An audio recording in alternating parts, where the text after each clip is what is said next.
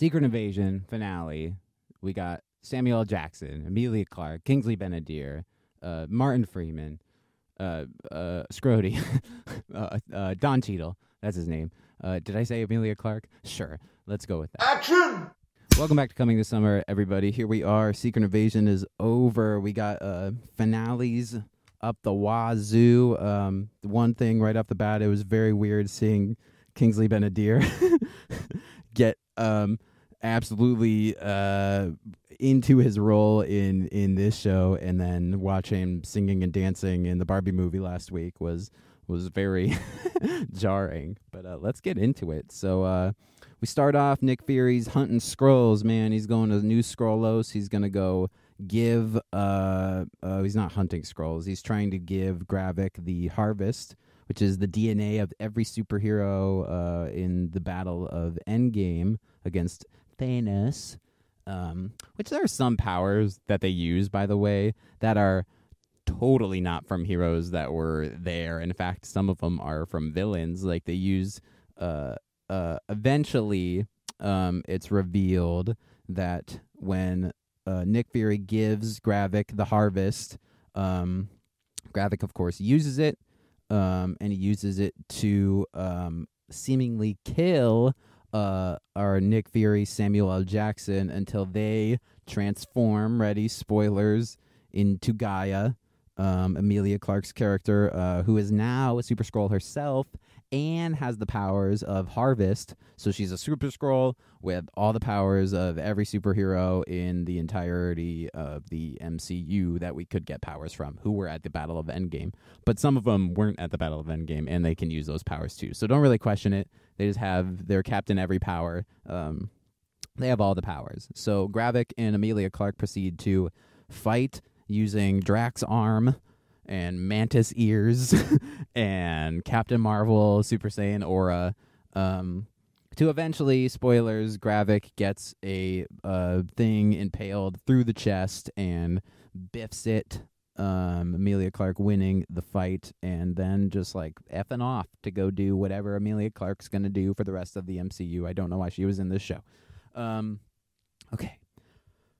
So the show's set up. We have that whole fight is like A plot. B plot is Nick Fury, the real Nick Fury, is going to protect the president, but Don Cheadle Scrody is there wheeling him around the hospital room, trying to get him from room to room to protect him from Nick Fury. When we get Red Sonja, who shows up and stops Scrody in his tracks, and then basically puts him at gunpoint. While he's got gunpoint, Don Cheadle's got gunpoint on Nick Fury, who walks in, who's like, Mr. President, you want to fucking aim that gun to your left because Scrody ain't real Scrody. He's Scrody.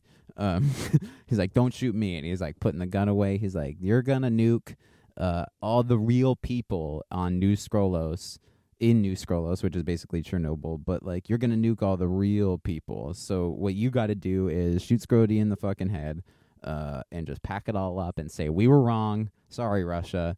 It's time to put our differences aside and attack a new threat, the Skrulls, which is secretly kind of spoilery what happens. Nick Fury just pops Scrody in the head, and that's all she wrote for him. And the president goes on screen and basically tells the world that Skrulls exist and we're going to fucking murder every single one of them. Which is not a great idea because people just then go out and start blasting people who they think are Skrulls. Anyone in a position of power is just basically getting murdered because they're suspected to be Skrulls. Half of them are, and half of them probably aren't. So you got just random people gunning down Skrulls. This might be a good, I would segue this into a Punisher thing. Genuinely. You have people gunning down just random randos who think they're Skrulls, and that's how Punisher gets his family killed. And then now he's tied all into the MCU, and we get a nice bow wrapped on his character, even though actually they're just using Jon Bernthal from the Daredevil show. So never mind. But I just thought they used the word like vigilante, so I feel like that's segueing into maybe Daredevil's new season will be about stopping these people who are like murdering all the guys and like officials and people of power in the world because they think they're Skrulls.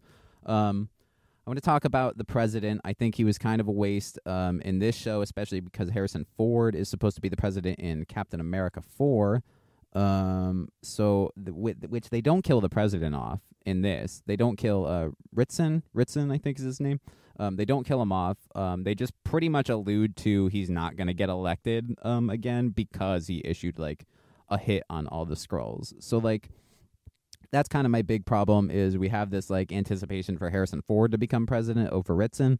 So it's like I was hoping for an end credit scene which there isn't one, by the way. There's not an end credit scene. I was hoping for a Harrison Ford shows up, maybe an election, maybe an inauguration, maybe just he's on the campaign trail or something. You know, anything to allude to the fact that we are getting a new president other than Nick Fury going, that's really some one-term president kind of stuff to Ritson after he issues the decree that all Skrulls must die or some shit, basically, is what he says. He basically puts a hit out on every official. You could be a Skrull, bro. How do we not know? Pop, pop. You know what I'm saying? Fucking.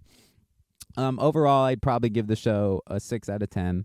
It wasn't great as far as MCU goes, especially as far as show goes. I think this is definitely one of the weaker ones. It's very talkative.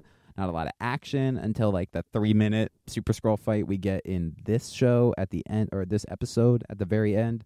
And it literally lasts like 2 to 3 minutes. It's not long at all. So we got a Super Skrull with every power rolling around Earth now in the form of Emilia Clarke. I don't know how I feel about that.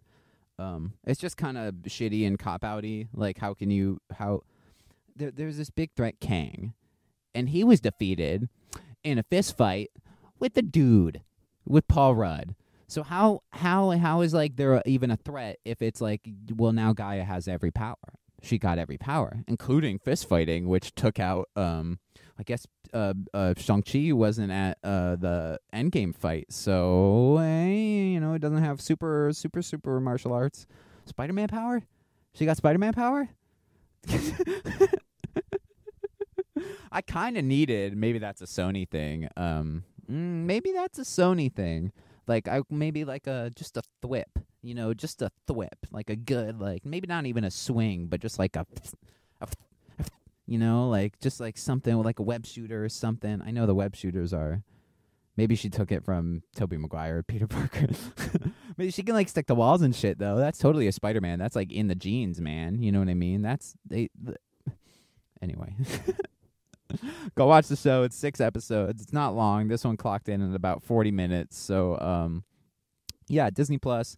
Definitely not a subscriber getter. If you can, if you can find other ways, like borrow somebody's password to watch it. I wouldn't spend like $8 to watch the show. It's not that great.